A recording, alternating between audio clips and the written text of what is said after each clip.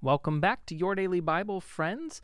We are continuing our series today on God's purpose for your life, and today we're going to talk about living our life on purpose.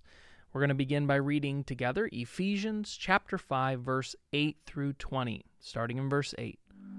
For once you were full of darkness, but now you have light from the Lord. So live as people of the light. For this light within you produces only what is good and right and true. Carefully determine what pleases the Lord, and take no part in the worthless deeds of evil and darkness.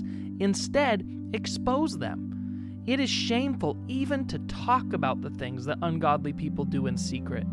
But their evil intentions will be exposed when the light shines on them. For the light makes everything visible. This is why it is said, "Awake, O sleeper, and rise from the dead, and Christ will give you light." So, be careful how you live. Don't live like fools, but like those who are wise. Make the most of every opportunity in these evil days. Don't act thoughtlessly, but understand what the Lord wants you to do. Don't be drunk with wine, because that will ruin your life. Instead, be filled with the Holy Spirit, singing psalms and hymns and spiritual songs amongst yourselves, and making music to the Lord in your heart. And give thanks for everything to God, the Father, in the name of our Lord Jesus Christ. Okay, amen. Now, in every single season of your life, whether you're a new parent, or studying, a student, or pursuing a degree, or an empty nester, in every season, no matter what, we are invited to live with intentionality. Some of these seasons, some seasons of life just feel like they're bursting with opportunity, bursting with new chances, and others feel, stagnant or less important. But it's important that you and I remember that God's purpose for us doesn't start and stop at certain points in our life.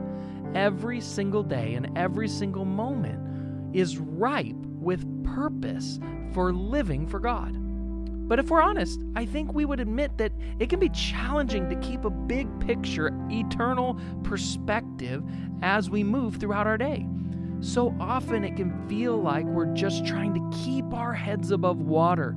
And in the midst of trying to manage our work and bills and laundry and families and schools, trying to do our best to stay involved in our churches and stay healthy and tend to our relationships and plan wisely for our future, in the midst of all of these to-dos and full plates and full schedules and full calendars, it is so easy in the midst of all of this activity to lose sight and never ever even take a moment to consider how the day that you're living today fits into your larger purpose.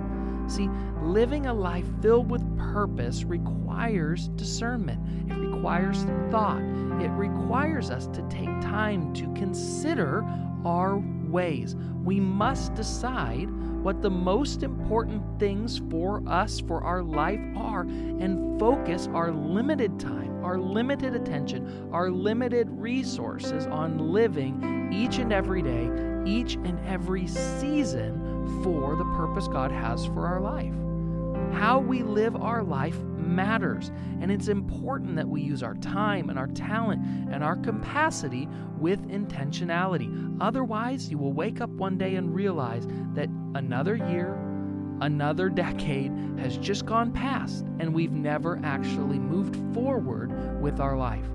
So the reality is that life can be constantly full of these negative distractions, these busy schedules, these unexpected circumstances that just keep putting off our schedule, putting off our plan, putting off us saying yes to things that we know clearly God has called us to do.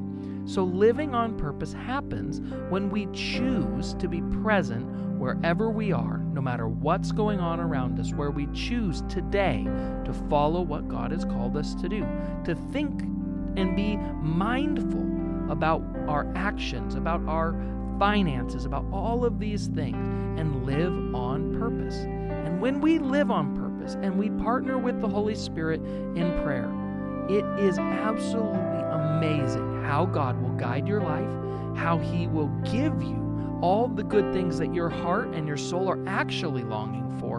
And as John 10:10 tells us, the thief's purpose is to steal, kill, and destroy. But my purpose, says Jesus, is to give them a rich and satisfying life.